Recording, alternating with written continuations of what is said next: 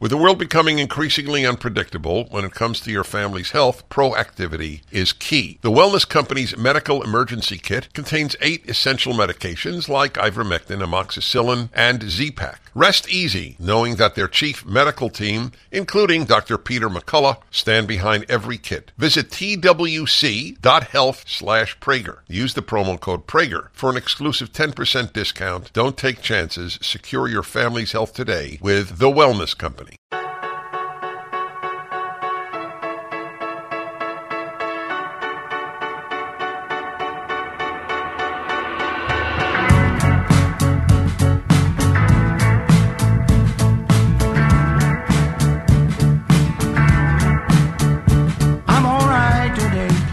Hey everybody, it's Dennis and Julie. I think it's pretty clear who's who. Dennis Prager, Julie Hartman.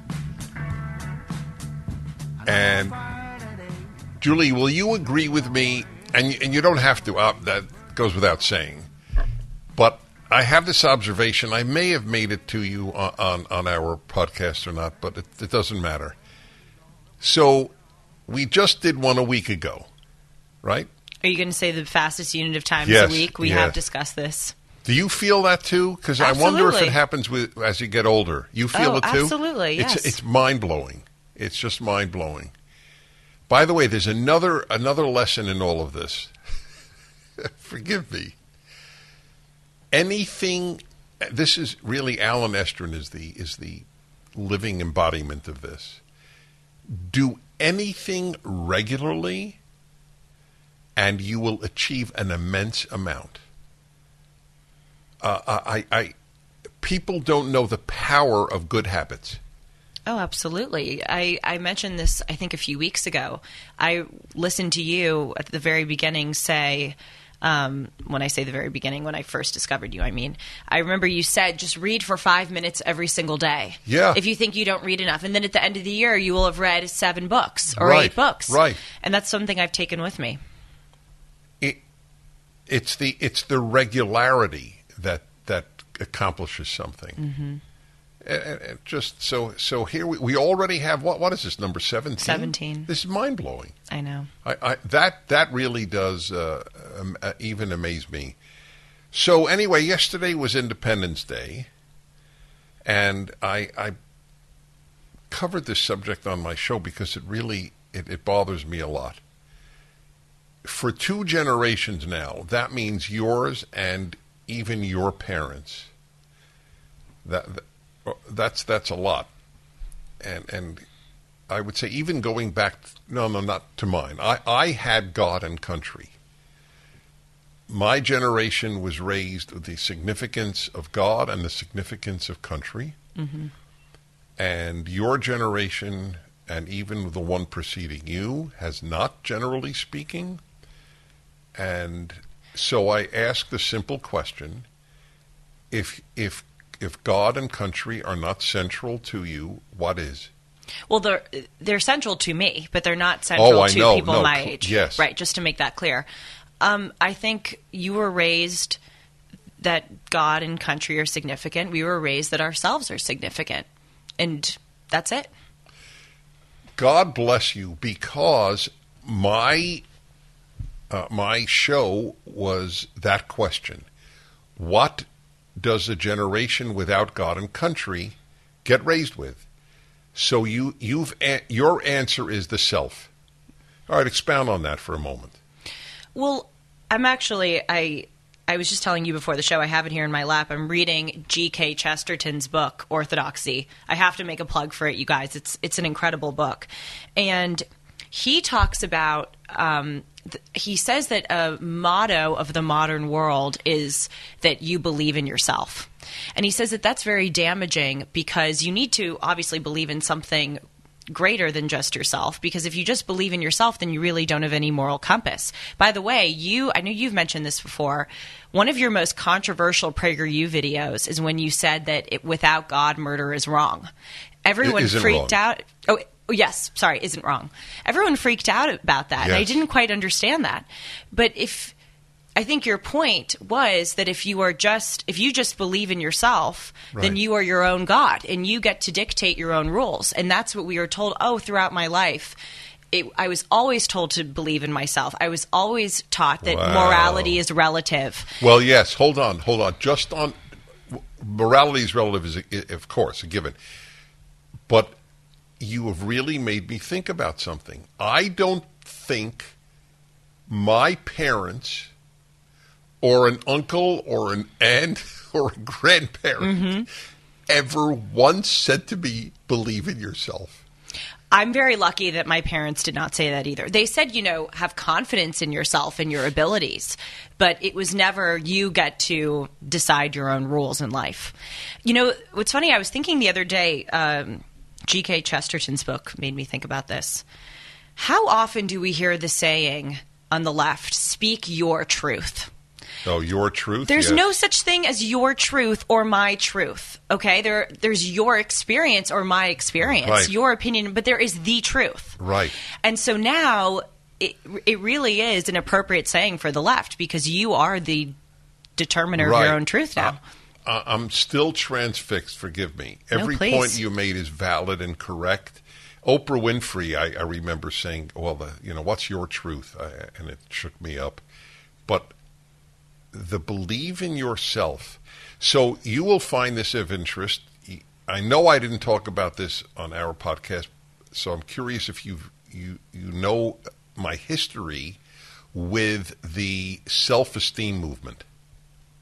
I think I've heard you discuss it, but remind me. All right. So And remind our listeners. I was in my 30s when the self-esteem movement began, of course, in California, like most bad ideas. And I remember the man who developed it, John Vasconcellos. Vasconcellos, I believe that's the pronunciation. He was a state senator, if I'm not mistaken, in California, Democrat. And he came up with this. He said that this is the most important issue for society to address. Evil comes from lack of self-esteem. That was his theory. So you'll find this story fascinating. Boy, that's so wrong. It's the dead opposite. Right. Other than that, it's perfect, yes. Yes. So he was a Catholic. I don't know if he stayed Catholic. No, he was an ex-Catholic, right? And he said he grew up Catholic, and they told him what a sinner he was and all this stuff. And then he went to therapy as an adult, and the therapist made it clear to him his lack of self-esteem was his big problem. And so he extrapolated from his own issue with self-esteem to society, right? And they started a program at $250,000, which at the time was something, but it didn't matter. It rocketed into orbit. The self-esteem movement. I actually interviewed him. Really? I wonder if there is a video of that interview. So wait, I just want to understand. So when you say that he was the quote-unquote founder, maybe Yes. that wasn't the exact word Yes, that he you used, was. but what do you mean by that? Oh, So- yes. He was the one who pushed California to start the Commission on Self-Esteem. Was he a politician? Or Yes, just he was a state okay. senator. Okay, got it. Yes. You may have mentioned that. Yes, Okay, sorry. that's right. I did. Doesn't matter. So he took the micro and made it into the macro. I lacked self-esteem. That was an issue in my life. Therefore, that's the issue in society's life. What a typical left-wing view. Me. I can... Well, that's what we're seeing all the time with these liberal policies. It's that they just believe in themselves. They don't think that they're beholden to anyone but themselves. They think that they know better. They are wiser than all the rest of us, and they can enforce their worldview onto us. Oh, he totally believed that. Right. Yes, he. It isn't even that he was arrogant. It was that it was a given. If this is true for me, it's true. Right. By the way, just there are two incredibly important things to note on that. One is the number of people who have done massive good in this world who had low self-esteem is enormous. Yes. There are many people, because of low self-esteem, they do a lot of good to make up for the defects that they feel about their own character. Yes, that is what Chesterton says. Chesterton says that once upon a time we had a very healthy balance where people doubted themselves appropriately, but they believed in the truth. Yes. And now it's the dead opposite. Yes. Yeah. That's the dead opposite. And the other is told to me by, a very, very prominent criminologist. His name will come to me later. He was at Case Western in Cleveland, and then he went to University of Florida, I believe. And he was on my show a few times. I had great respect for this man. Mm-hmm. He said that and he's been working with violent criminals his whole life as a psychologist. The people with the highest self-esteem, he said, are murderers. Yep. Well, look at Stalin and Hitler. It shook me up. Yes, well, all right, you don't that's think they mass had high murder. Self-esteem? Yes. Right. Yeah, no, it's a very good point. That's exactly right. Yeah. But it's true for the individual too. Look, let's make it should be obvious. I murder thinking I am important. You're worthless. Yes. If you believe the other person is as important as you can't murder them. You're right. No, it's a problem. And by the way, I want to define for our listeners what I mean by and what Chesterton meant by believe in oneself. That doesn't mean that you shouldn't have confidence in yourself or that you should doubt your abilities. But what I mean by when I say that people believe in themselves is that they think that they are the arbiters of their own truth.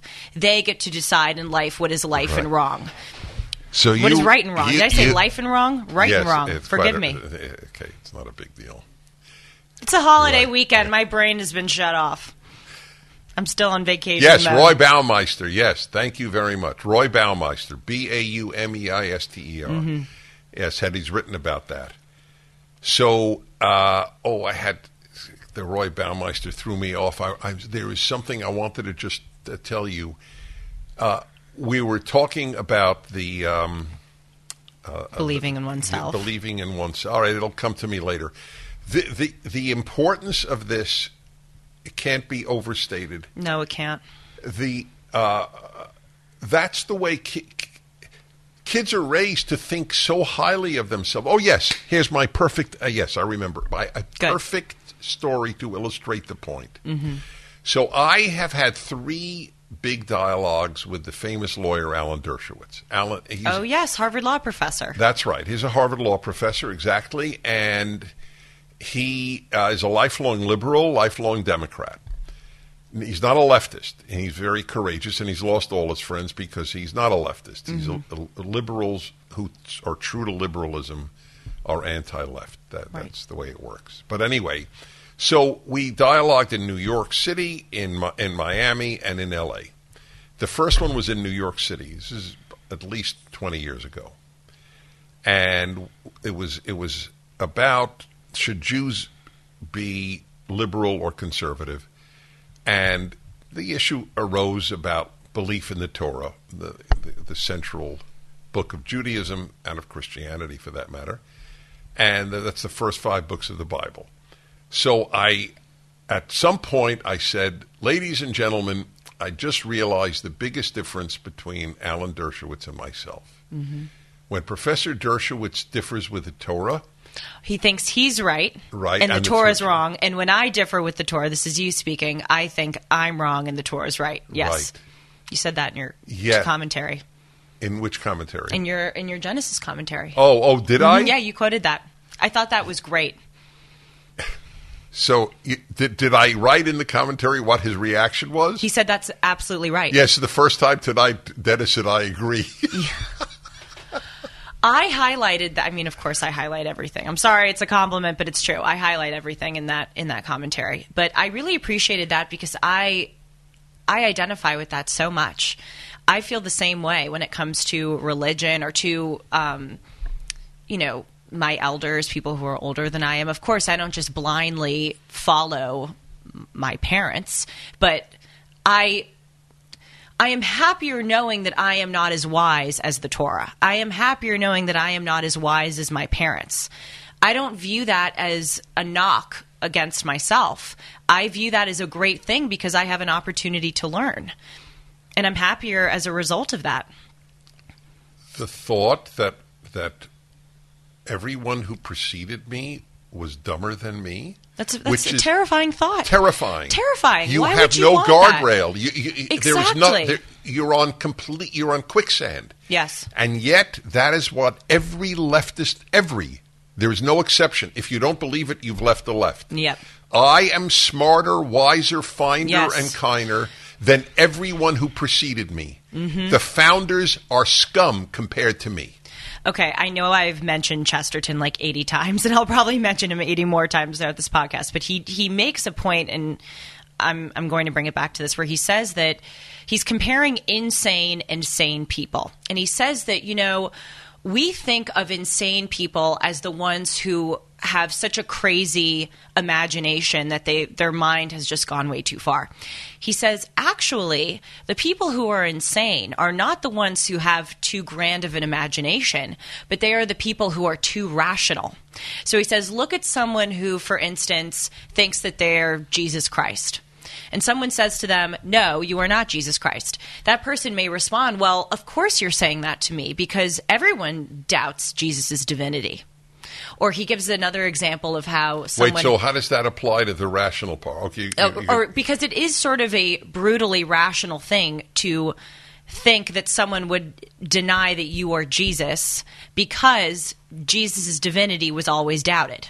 Okay. So another example, it's probably a better example than this Jesus one, is he says, someone who is very paranoid and a cop comes up to them and asks what that person's name is. They may think to themselves, using brutal rationality, oh, well, that cop actually knew my name before and approached me because he's out to get me. Because that would be something a cop would do. A cop would probably be able to have the information to get your name beforehand, and they would probably be able to find you, etc. So Chesterton is saying that a lot of the times the people who are purely insane view life with such a rigid rationality that it goes way too far. Anyway, bringing it back to the point that we're discussing now, with that Jesus example that he gave, the person that's thinks that they're Jesus, he says, what a sad existence to think that you are Jesus Christ.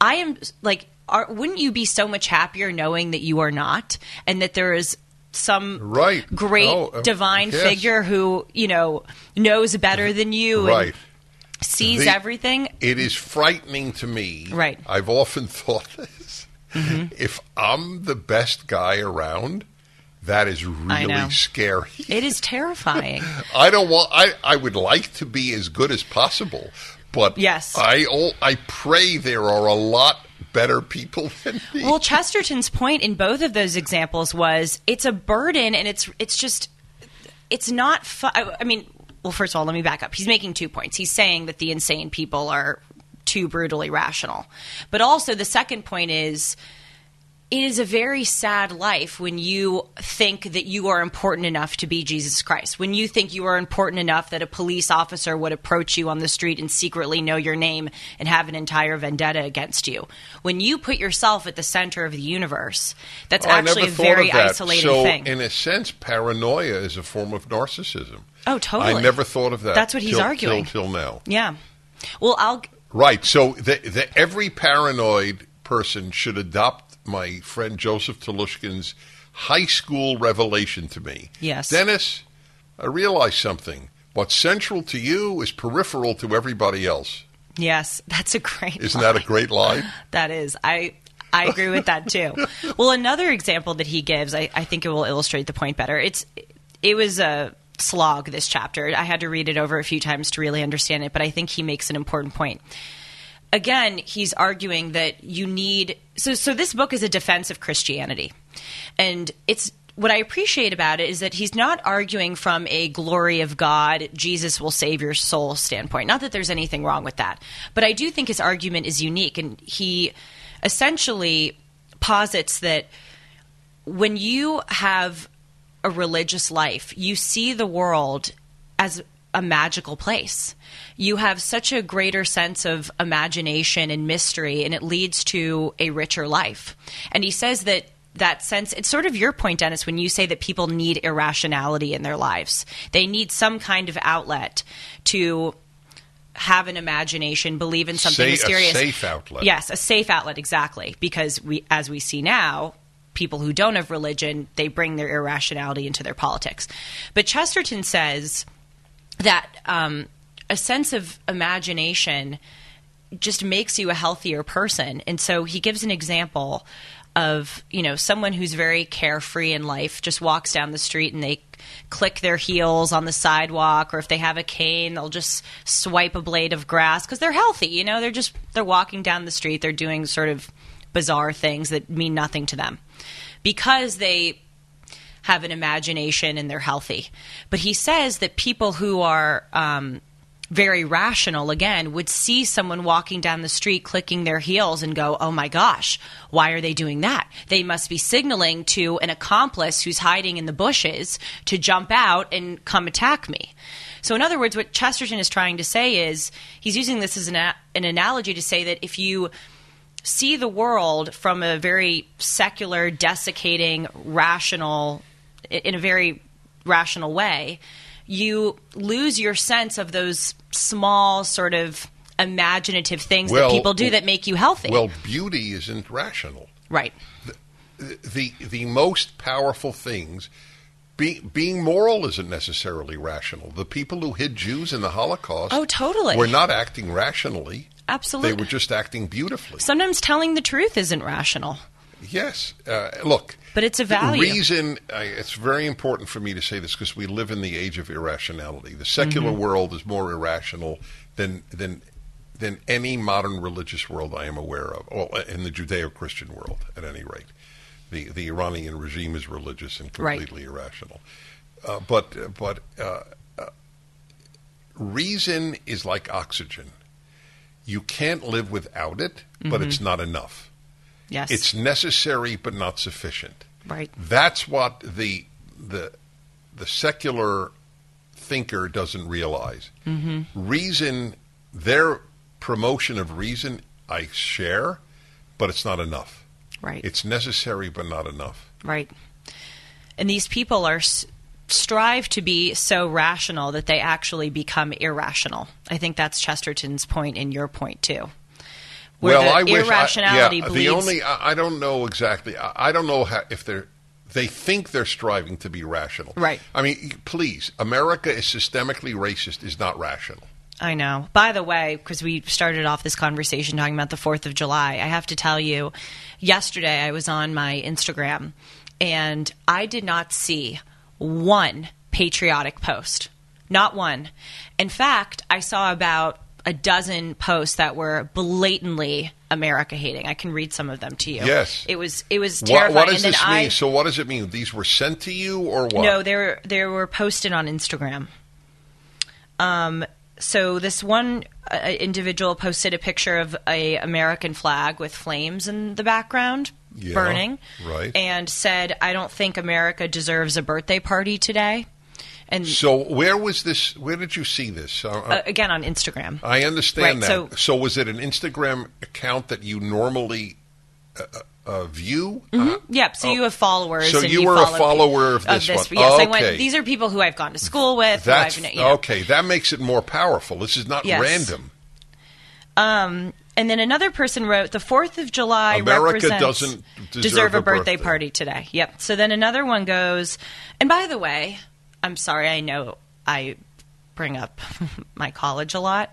These are all Harvard graduates, graduates of private school, uber privileged people, okay? And I think that's an important point.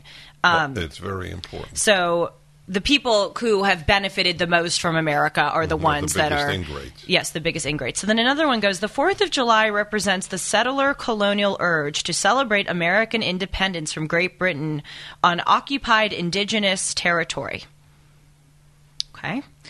Then... Who...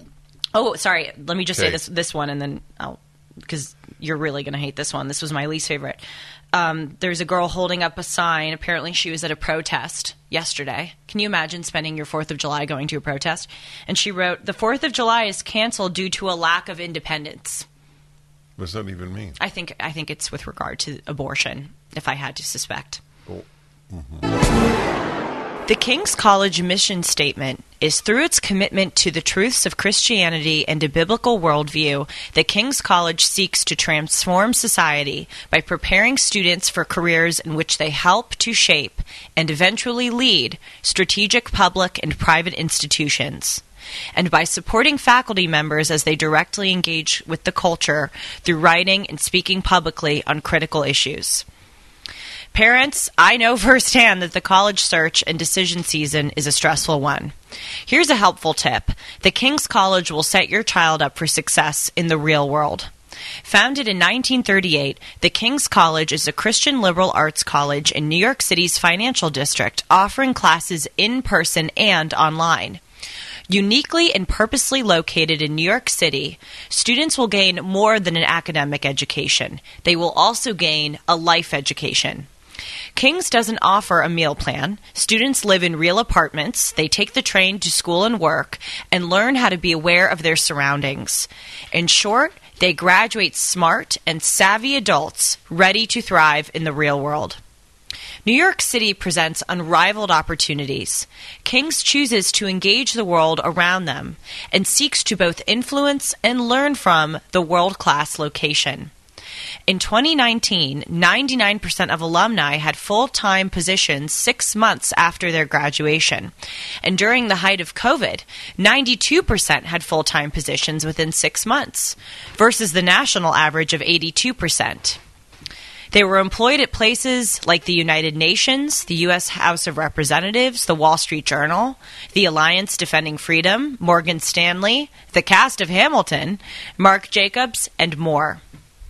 Find out how you can attend the King's College in person or online today by visiting tkc.edu. Don't just go to college, go to King's. Start your journey today at tkc.edu. So that's just a taste. The Pima County, it's in Tucson area, issued a F, then they used the word, the whole word, F the fourth. Can you believe it?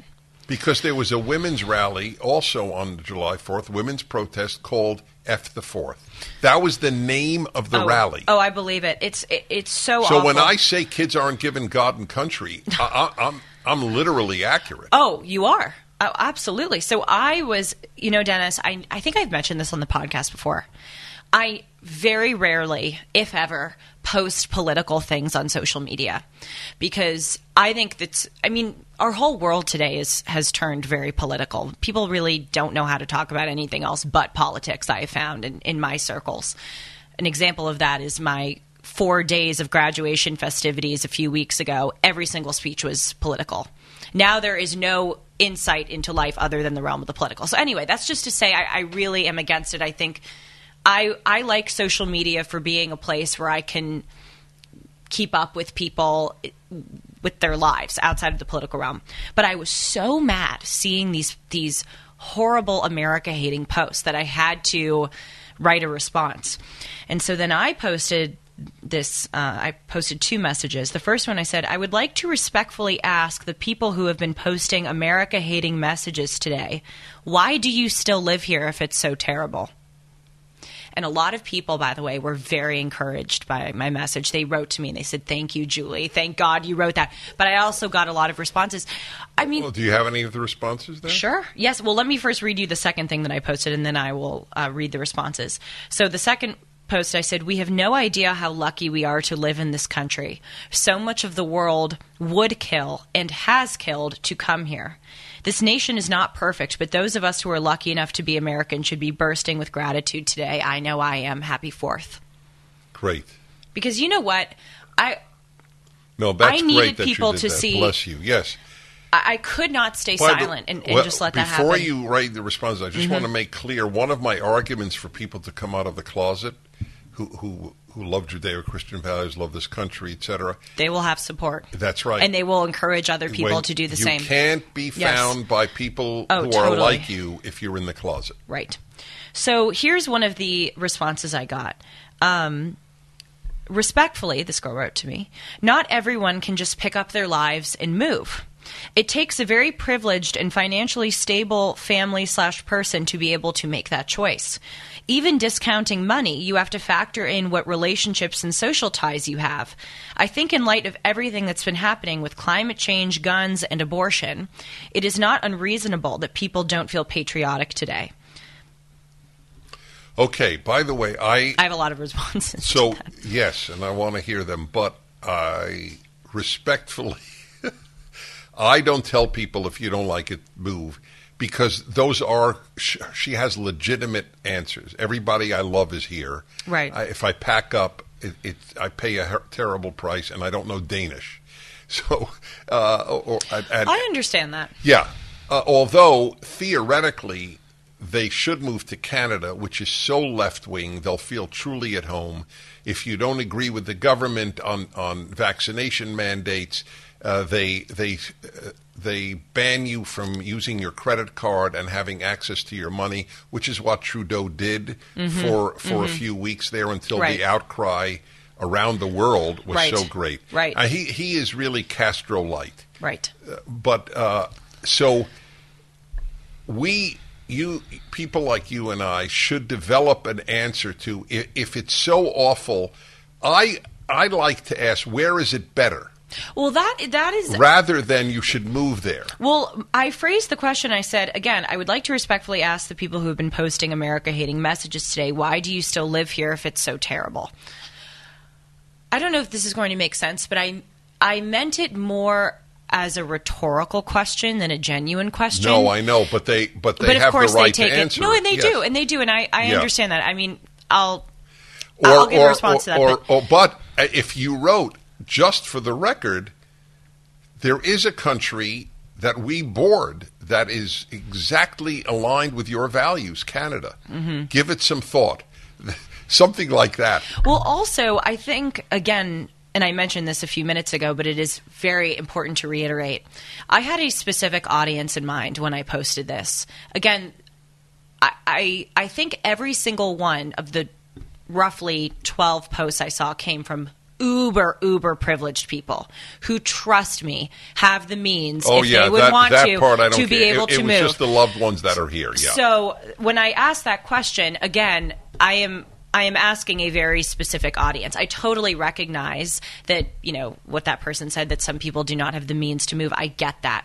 But again, these people that are posting the America-hating messages, they could move, but they don't. And that's why I was asking them. I'm going, if you really think it's so bad and you have the resources, why do you stay here? Well, also, I am interested to get their answer. Who's better? Right. See, because like the New York Times has these articles about how on the world's happiness list, which they make every year, I think the UN does or somebody does, and they always find Norway, Sweden, Denmark, Finland are at the top. Mm-hmm. But that completely contradicts their line that diversity is a blessing. Right. They're among the least diverse countries on Earth. Exactly, very homogenous. They're all white. They're all Christian, whether they're believers or not. They all speak the same exact language. Mm-hmm. I also really dislike. I mean, you're absolutely right that it makes no sense because these are not very diverse countries, and they think that diversity equals happiness always. But I think I mentioned this a few episodes ago when we were analyzing Jacinda Ardern, the Prime Minister of New Zealand's commencement address at Harvard. She was talking about the policies that she's implemented, in her country. And I hate it when people compare the United States to other nations. It's like comparing, the way a huge university runs with a tiny with a homeschool. Yeah, with a homeschool. I mean, it's just you can't compare the two. You compare America. That's why on all of these things, Denmark does this, Finland does this, or whatever. No, compare America to Europe. Right. Same number of people. Very large. Right. Okay. You mean the entire continent? Yes, as the opposed to entire a country. continent. Right. Yeah. Right. Well, back to this point, I do want to – I hear where you're coming from, Dennis, when you say I don't ask people that question because the girl who wrote to me does have a legitimate point. I agree and I disagree. Again, I phrase that question as rhetorical. And again, it was targeted to a very specific uber privileged audience. However, I still stand by it because yes, it is very difficult to move, but I would venture to say, and people could tell me that it is a very easy thing for me to say as someone who is privileged, and I can understand that. I don't even think the least privileged person in America would want to move out of America. In other words, the least privileged person in this country that's why you wrote is it. Yes. infinitely better. Yeah, no one wants to move out of America. And you want them to confront that. That's what I was trying to that's get why, at. Why yes, do you it's still worth live saying here? What's better.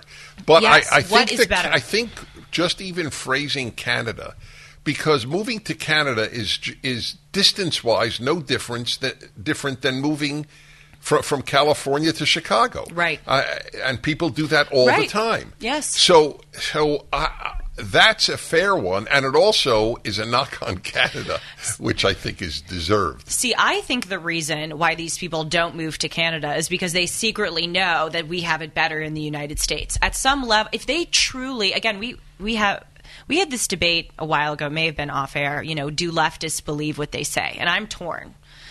But part of me thinks that they don't. I mean, of course, I'm speaking in generalizations. It depends on the leftist. But let's take this individual who wrote to me. If she really thought America was the horrible place that she says it is, she would move. All those people would move to Canada who have the means to go. But clearly there is some part of them that recognizes that we have a better situation here than other countries. I totally agree with that. So it's a bit fraudulent. It's a bit dishonest. I agree completely. Right. I just know they have an answer, and she gave her answer. Yes, she did. Yes, that's all. Right. I try to ask questions that they don't have an answer to. Well, it made me. Anyway, go on. No, I was just going to say it made me really sad because maybe that question that was a bit controversial or could have gotten a few responses. I get that, but that second post I wrote saying we have no idea how lucky we are to live here. That I love. We people have killed to come here.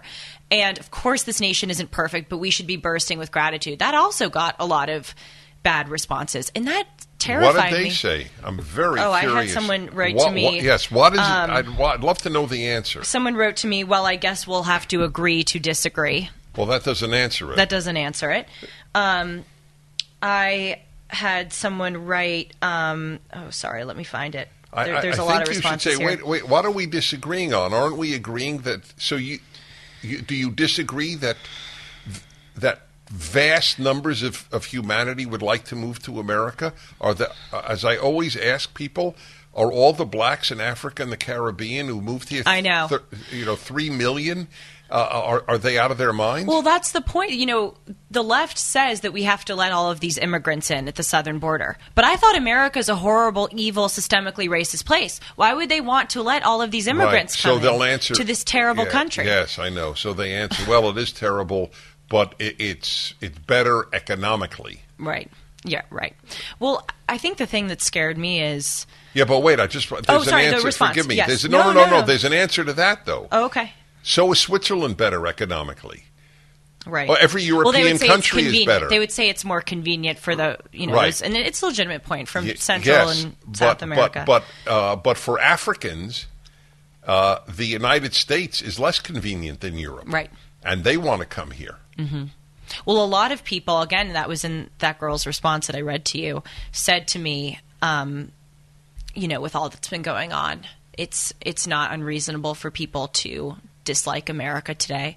I had someone write to me. Because of what? Climate change? She gave climate three change, things. Abortion, and guns, she said. Uh-huh. I had someone else write to me that she knew someone, or maybe it was a distant family friend, who was involved well, I shouldn't say involved, who was a victim of the shooting that happened yesterday. Where was that shooting again? Chicago. Illinois? Yeah, it was in Chicago. A suburb of Chicago. To write, this girl wrote to me and said, my family friends ran for their lives yesterday, so as to make me feel guilty for saying that America is a great place. That was her response. And this really terrifies me, Dennis, because the left and right used to agree on this. You know, it wasn't controversial. Well, actually, you tell me. I've only been alive for 22 years. The left has never agreed America's a great place. The liberals did. Right, liberals. Well, and if we have liberals on our side, we win. Because liberals outnumber leftists. But what I'm saying is there used to be swaths of people who did not identify as conservative or left-wing, or excuse me, right-wing, who would agree with that post and think that it's not controversial. All I said was we are so lucky to live in this country. No, why is that? Liberals, why is that controversial? Liberals founded Hollywood, and they kept making patriotic films in the 1930s and 40s. Right. But they gave birth and raised leftists. It strikes me as so unbelievably spoiled, especially for these privileged people to put. I'm like, are you kidding me? Do you know the way the rest of the world lives? The answer is they don't. I sometimes tell people, you know, I was thinking I should write an article or a book with just bullet points of facts from other countries. For instance, I told my friend the other day, do you know that there are still slaves in many parts of the world, like Ghana? Ghana has a huge population of slaves. People couldn't believe it. All right. Why don't they know this stuff? You're right. Another one is, you know ask people, how many slaves did we get from Africa? Ask people, and everyone will say millions. It's 360,000. But I was going to say 2 million. 360,000. See, this is I don't know this, yes, and I right. Isn't that research all the time. I'm very happy that I'm not happy you didn't right. know it, but no, I'm happy that this came out. Yes. Brazil, on the other hand, did have millions. Right. And why isn't everybody speaking about how systemically racist Brazil is? How it was born in sin. And by the way, this indigenous thing that you mentioned, you know, we're all on indigenous. Settler colonialism. What group on earth? I know, exactly. Probably including American Indians. They didn't take lands over from, was it empty? Were there no humans here? Right. Maybe they weren't. Maybe they truly were the first people. That's what they're called in New Zealand, the First Nations. That's the term for them. Maybe they truly were the first people to ever inhabit New Zealand. Mm-hmm. But let's say they weren't. Mm-hmm. So are they on somebody else's land? And is that at all unique to America? Belgium is not on somebody's land? There weren't tribes before Belgium was there? I had this debate the other day with someone who said gentrification is evil. And I said, well, with all due respect, the businesses that are now being gentrified were the gentrifiers. That's just how history works. Why? I never understood why is that bad? Because it prices the poor out of the area. I think they would say that it. It's a very sad thing if a mom and pop shop has been there for 50 years and it's it can't survive anymore. It's a passing. It's a sad thing. No, that to is push a those sad people. thing. And of course, it's a sad thing. But it was a sad thing. But life it depends why it happens. I mean, it was a sad thing that all these guys who made a living making horseshoes were put out of business because of the car. Right. I mean, we have to progress. Yeah. Well, we know that, and we mean economically, but they mean changing the value system. I don't think we need, in terms of morality. Mm-hmm. I think. Love your neighbor as yourself, the 10 Commandments. If your neighbor's ox is burdened, lift the burden off even if you hate the owner. Mm-hmm. That's the reason I have my Torah commentary, my Bible commentary. Right. I don't know what I have learned morally that I didn't know in 5th grade. It's an interesting. I never thought of this. Yeah, that is an interesting point. It really is. I can't think of a single moral insight. They always talk about moral progress, and to a certain extent, there is. I mean, the banning of torture and so on. That's a good thing. But in terms of insight, I don't know what I didn't know morally. Mm-hmm. I mean, I didn't know a lot about life, but morally, well. And I actually think we've regressed massively because the best moral thing you can do is fight you. Yes. And that's not taught. It's fight America, not fight you. Not only is it not taught, it's disparaged. Yeah, because you blame everyone else. Well, this goes back to the opening of our little podcast here. Right? Believe in yourself. Yes. Oh, God, I can't believe it. So this is what I just did in my brain. Since I learned all these moral things in Hebrew because of my yeshiva study till 18, 19 years of age. So all of these things I learned in Hebrew, and I was thinking, did I ever hear the phrase in Hebrew, believe in yourself? So in Hebrew, it's ta'amin ba'atzmacha.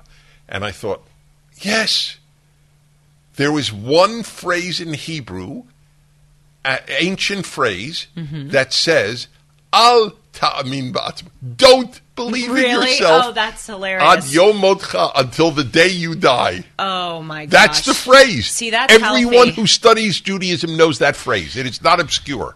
Well, let me tell you, I mentioned my graduation a few weeks ago. There were two things I took away from it. I mentioned one a few minutes ago. Every insight nowadays is political. There is no insight into life that is non-political. Every single speech was about climate change or abortion, about changing the world. There was no just life talk. There's no wisdom that was taught. Right. A second thing I noticed, and this is not shocking, but it was, oh my God, it really grossed me out. The amount of times that we were told, you guys are brilliant. You're the leaders of the world. Oh, God. All painful. the time. It's painful. And they believe it. And they believe it. And there was someone at my at my house graduation who got up and said, I have no doubt that this generation will make the world a better place. Who said this? One of the deans. No, not the New Zealand. I'm sure she said something along those lines, but one of my deans said that. And I thought to myself, and I'm sorry if this sounds cynical, I have no doubt if we continue the way that we're going now, make that the world this a worse generation, place. Right, will make the world a worse no place. Question. But I even thought to myself, even if members of the audience believe that, even if they really think that we are going to make the world a better place, I would like to think that once upon a time, people disliked that kind of praise, that kind of just of course, puffing people up, that trite, it's so trite. It's, again, even if you believe it, if someone says to you, Dennis, you're amazing, even if you believe it, there's probably something that's like, oh God, so trite. See, what we were told in the traditional religious, in my case, Jewish world that I grew up in, carry on the values you learned and you will make the world better. Right. You won't. Yes. These values will. Well, that's right. You used to doubt, as Chesterton says, you used to doubt yourself but believe in the truth. Yes. And now it's the opposite. I know, it just, that graduation scared me. At the risk of complimenting you, oh, fine. You can compliment. Twist my arm. Okay, fair. But, you see, I'm only hesitating because I know exactly what I want to say, but it sounds a little cliched, but I'll risk it. You get it. Thank you. Well, and to be honest, it wasn't even, I didn't say it as a compliment. No, I know. But still, thank you. Yeah. Fair. You're welcome. You do, and I truly am convinced that the light goes on one day. I mean, it gets brighter and brighter until the light goes on. It doesn't necessarily overnight.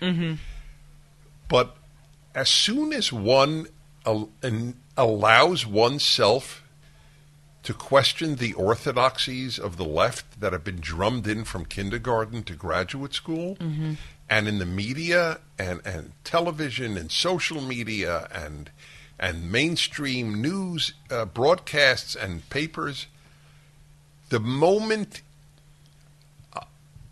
it's an interesting question. Like, what does it take to open a person's eyes? That is an interesting question. I will tell you, I've said this several times, that when I, quote unquote, discovered conservatism, it was like walking into a dark room and having the light switch turned on. Or rather, I was in the dark room for most of my life, and all of a sudden the lights, and I went, and I have never seen the world in the same way. Right. I know that about you. I don't know what it takes, but I have to tell you,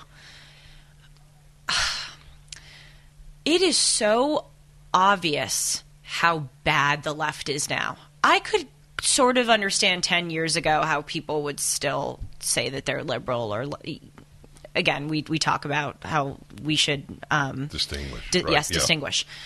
But now it's just it has gotten so bad that I don't understand what it takes. I mean, again, this 4th of July thing really hammered home just the fraudulence and dishonesty. Right. So listen to this. So forgive me for interrupting you because I don't want to forget this point. In their hearts, almost everyone on the left knows that they have to censor us, which they do. And the left has always done this, from Vladimir Lenin to Columbia University. And why?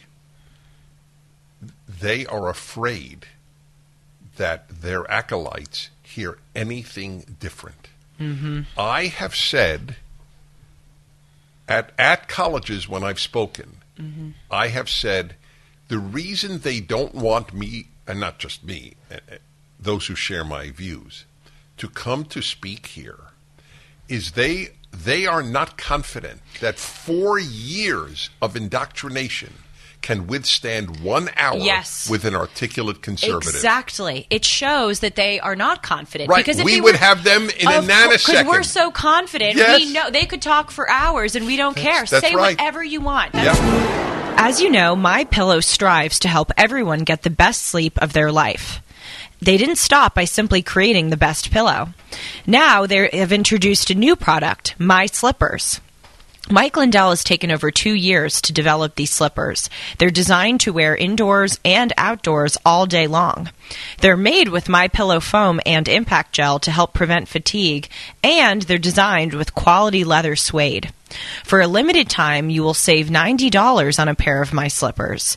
This sale will not last, so order now by calling 1-800-566-6745 and use the promo code Hartman, or go to MyPillow.com and click on the radio listener square and use the promo code Hartman. That's your whole point, where you have invited so many people on the left Liberty to University your show. invited Ted Kennedy.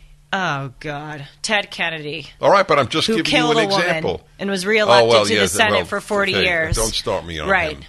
That he was adulated by the left is all you need to know about the left's moral compass. That's right. Meanwhile, Donald Trump is the worst person to ever live. But Ted Kennedy's fine. Ted Kennedy's a saint. Because what they don't measure what you do, they measure your personal life, which is who does by and large, none of our business. They measure actions by who does it, not what the action is. I can tell you, if you tell me who did something, I can tell you whether or not the left approves or disapproves of it. Of the person. Yes, of the person. Yes, that's right. Well, and actually of the action, too. Well, he used to have sex with waitresses with another senator, and it was called a sandwich. It was actually known. Oh, God. I know, yes. And I never talked, by the way, I never talked about this because I don't talk about personal sins. Right. About public figures, I only care what they do to the public. You live an awful personal life. It's between you and those people and you and God.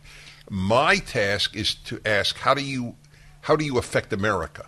Not the people you interact with on a daily basis. That is what I argued on Trump the whole time. Right. I don't care if he's a fine or non-fine man. Right. I care if he's a fine president. Look, I do think there is a line. I think with Ted Kennedy, when he what he drove that car off of the bridge, that disqualifies him for me. That should have. We had an episode on this. Donald Trump, saying that thing about grabbing women. I thought it was awful, but it wouldn't disqualify him for me because he does such good for America, or he did such good. Well, and to be honest, that raises another very important issue, which I learned from Judaism. private and public are not the same thing. We had this debate. This is one of our early episodes. Yes, and only you would remember. I do have a good memory. Oh, but God, I'm young. yes. No. I didn't remember at your age. Really? Yes. Well, first of all, women remember what is said much more than men. That's why women always say to their husbands, this is a line I do when I talk about men and women, and people love it. I go, ladies, you think your husband doesn't listen. He does. I promise you he does. He forgets. Right. You even funny. know that line Oh, of yes. mine? Oh, yes. All right. So because I've seen, now that you've alerted me to it, I see it. Of course it's true. Right. And it's nothing to do with age. Right. Men don't remember dialogues. Mm-hmm. They don't remember what they said, let alone what the other person said. That's funny. We remember batting averages. Women remember how many times you blanked in a conversation, yes. Especially this woman. Well, you know my I have a theory. good memory. If men were given a women's brain, Yes. they would shoot themselves. Yes, you have said that. And you know what? You're probably right. Yes, and if women got our brain, they would go, no wonder he says nothing when I ask him, what are you thinking? Really, there is nothing going on. Oh, my gosh. That is funny. It it's is true. funny, yes. It's true. So how are you sleeping these days? I'm actually sleeping quite well. Well, that is worthy of its own discussion. Mm-hmm. It's obviously personal, but no, I'm an open book. You have told me, and I believe it, and I have actually mentioned this in talking about you, that you're not hiding who you were. Oh, it's everything. Enabled you to sleep better. Oh, it's everything. And I think the reason why I sleep better is truly because of this podcast. Because sometimes I would lie awake at night and think, oh my gosh, I want to make this point. I wish how can I move the ball forward in America in some kind of way? And now that I have this, and my responsibilities are only going to grow once I start full time at Salem in September, even though I'll probably, be very busy and stressed out, I think I'll sleep great because you will. My brother, okay, I did my duty today. I have an older brother. He's a very prominent physician. He's a professor of medicine at an Ivy League college. I won't say where. I don't want to get him in trouble. You're Dennis Prager's brother. Oh my gosh, that poor yes, guy. I know. So the issue with him was many years ago. He said to me once, he said, I got to say I envy you. I said, really? Why? Said, I get annoyed about things going on. I tell my wife. You get annoyed, you tell millions of people. Yes. It's very cathartic. Yes, there's no question. It's very cathartic, and I really do appreciate, again, when people write in and they say that something influenced them, or as we read aloud yesterday, God, I really am in vacation mode, last week when we talked about the praising issue. By the way, I had a lot of people write in saying how much they appreciated that we confronted that. And a lot of them said that they had noticed it too, and they were slightly annoyed by it. Oh, this is a very important thing that you're raising. Yes, but many people wrote and they said, I really admire that you confronted that issue head on. And I think one of the reasons, upon reflection, that it was really important for me to do that in that episode, as you said last week, it's important to confront the elephant in the room in life. You're just healthier. It's a better way to go.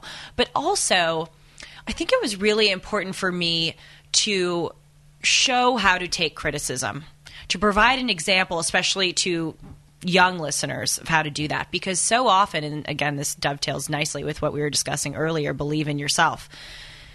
People nowadays will point the finger at anyone or anything but themselves for their failings. It's society's problem. It's my parents' problem. It's blah, blah, blah.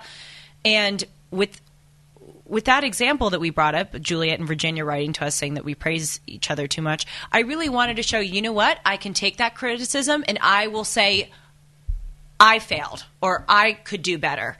And I take responsibility for it, and that's it. I'm not going to blame anyone else. So I'm really glad we did that, and people appreciated it. So let me offer a thought on criticism. Please. I think you know this. So, for example, when I write, certainly my Bible commentary, I have about 6 editors. 6. Every one of whom is brilliant. Yes. Your wife is one of those editors. And she is brilliant. She is. And the slightest logical, forget factual flaw, but logical flaw, and they will pick on. And so not only does it not bother me when they edit and change. You love it. Of course, because it produces a better product. Well, exactly. I mean, when you get callers into the show, you thank them for correcting you. Oh, yes. Why would I want to Why repeat do you want to a walk mistake? around being of course. Yes. So, God, you got it. But I did say something last time, since you raised it again, and appropriately, I might add. I'm very happy you did, actually. I was right in pointing out to the person who wrote that she couldn't listen any longer. Right, the that's a package mistake. Thing. Yes. I agree with that. I do. And I remember there was a guy who's a generation older than me. My first full-time job was the head of a Jewish retreat center where we brought the greatest Jewish thinkers. Oh wow! I met the greatest Jewish thinkers of the last generation. Every single one of them. What a life you had! Oh, I've had incredible. I can't wait to write my autobiography. Anyway, so one of them was a brilliant man and a liberal, not a leftist at all, a liberal, and beyond belief arrogant. I mean, he was almost like a parody of himself. And I remember saying to my friend Joseph, who was with me at the Institute, I said, Joseph, I don't give a damn. I learned so much from this guy. Yes. I couldn't care less how pompous he is.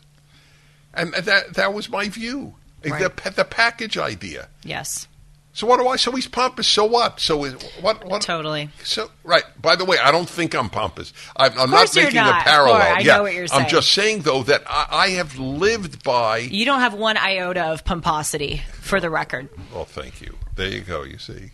But I think that's okay. I mean, compliment? It's a compliment, yeah. It's okay. Sorry, Juliet. We're only at 2 today. Anyway, that's pretty damn good. And we're human, which is, we have to be real. But in any that's an interesting subject unto itself, by the way. So you'll find this interesting because you, to my truly great joy, are consuming, not reading, my Bible commentary. I can't tell you. You don't know. I think you know, but how much it means to me that you're assimilating that stuff. So I am now working on the 4th of the 5 volumes, the Book of Numbers, the fourth book of the Torah of the Bible, and in it says it's really remarkable because it's called the 5 books of Moses, and there's a line in there. It says Moses was humble. The most humble man on earth. You mentioned this, I think, last week or 2 weeks ago. And you said he's allowed to say that he's humble because he truly is. Isn't that fascinating? Yes. Well, that's the idea of when God declared his creation good.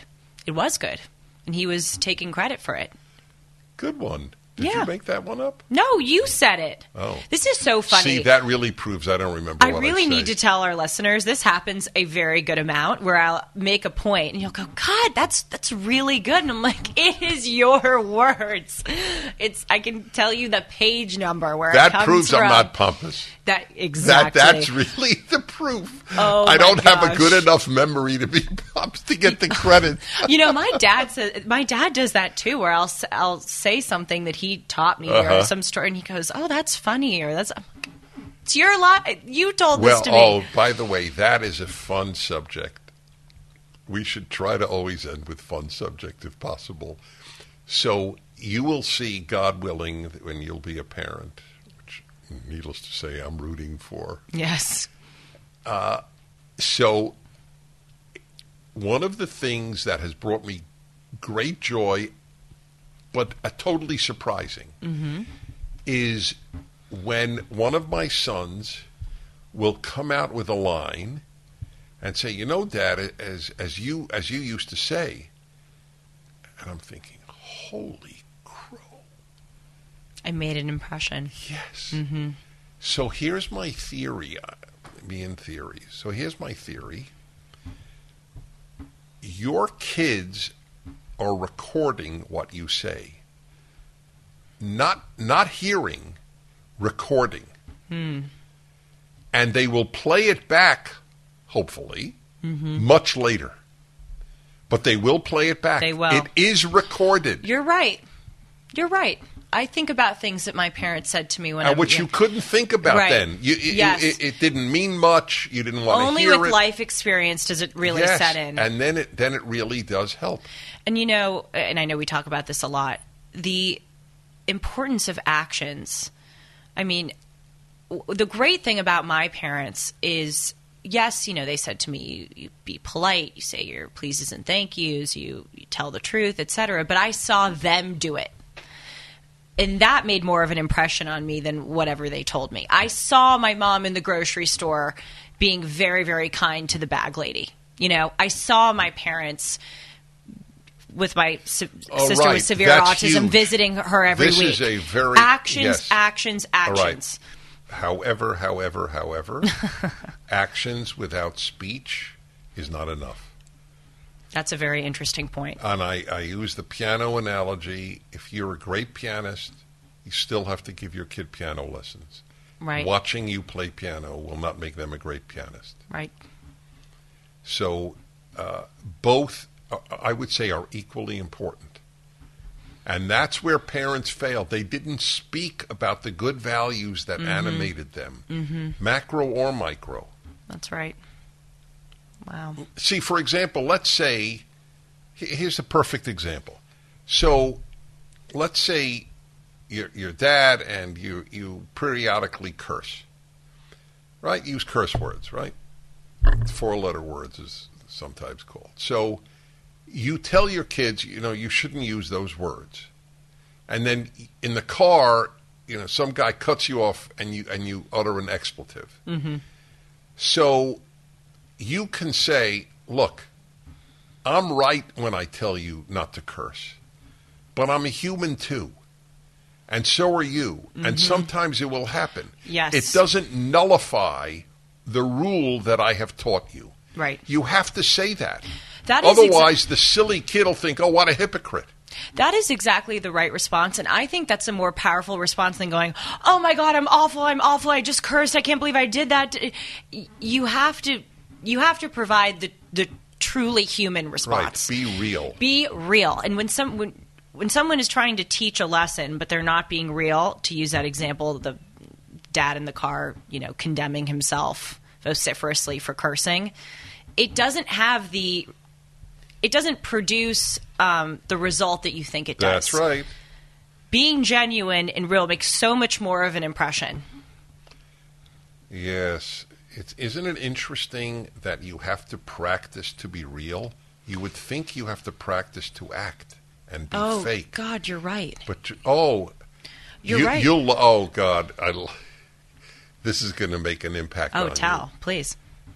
I could tell already because you understand the depth of what I just said. I worked very, very hard in the beginning of my speaking to not sound like a speaker. That's not easy. No, it's not. The moment people get up in front of an audience or talking to a microphone, hi, everybody, it's Dennis Yes. Prager here, and it's great to be with you on another great day. It seems disingenuous. It is. It is, right. And I look, you know me off the air. There is no difference in the way I speak. Is that correct? Oh, yes. That took effort. There's no difference in who you are in any kind of way. Right.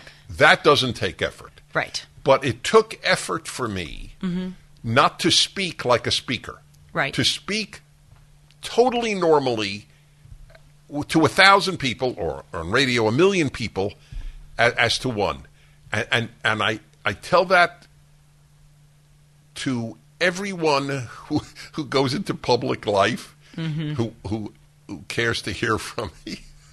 You know, sometimes I think that people think it is a sign of weakness to admit that morality takes effort, or authenticity takes effort.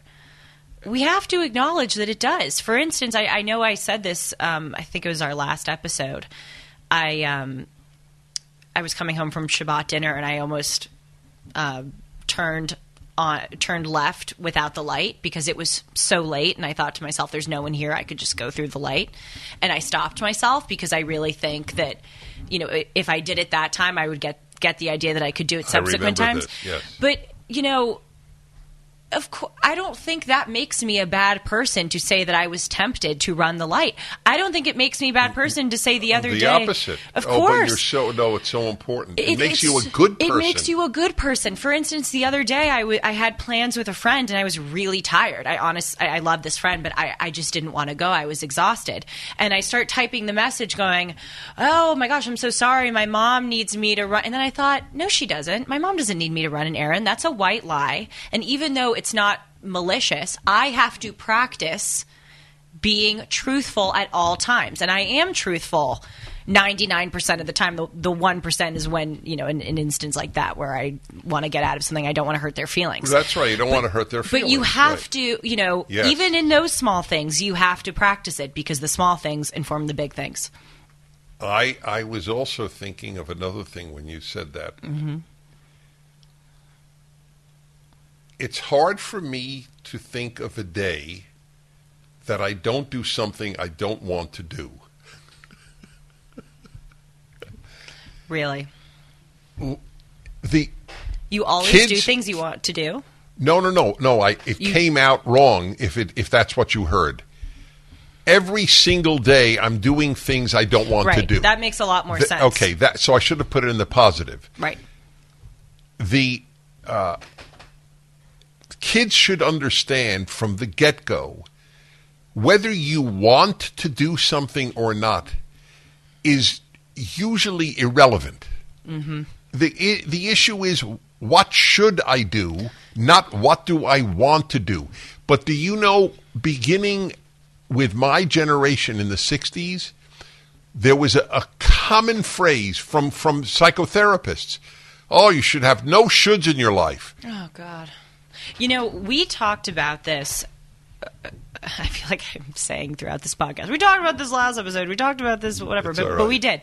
When I said that I was burnt out from swimming and, you know, schoolwork in high school. And I said that one of the things I appreciate is that it made me, you know, I wasn't getting caught up in the bad stuff that teenagers do because I was so busy, and it made me very disciplined, and it gave me this idea, that too, yes. Yes, that I can really do anything I set my mind to.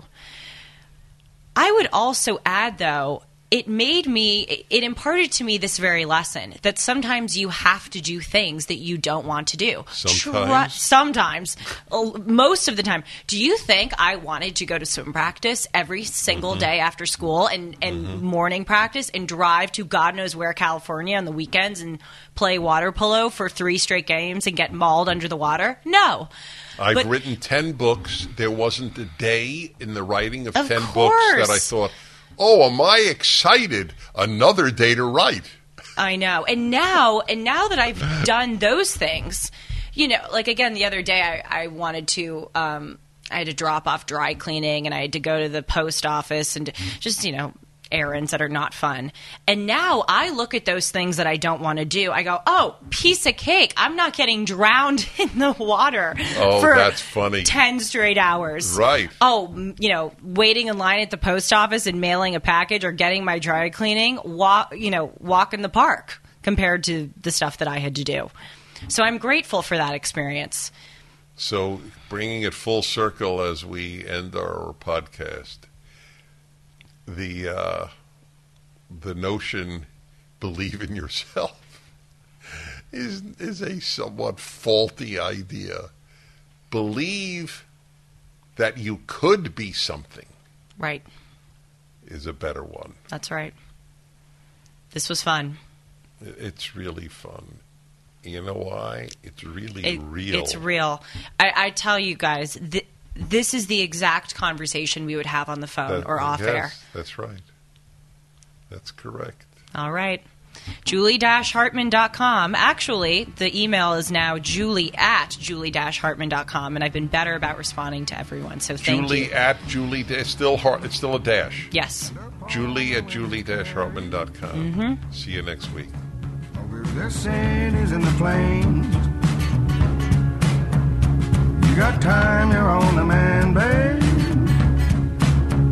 And everybody wants the same. Everybody wants the same thing. We get it. You're busy. You don't have time to waste on the mainstream media.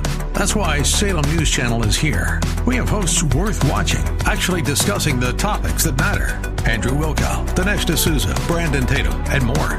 Open debate and free speech you won't find anywhere else. We're not like the other guys. We're Salem News Channel. Watch anytime on any screen for free 24/7 at snc.tv and on Local Now, Channel 525.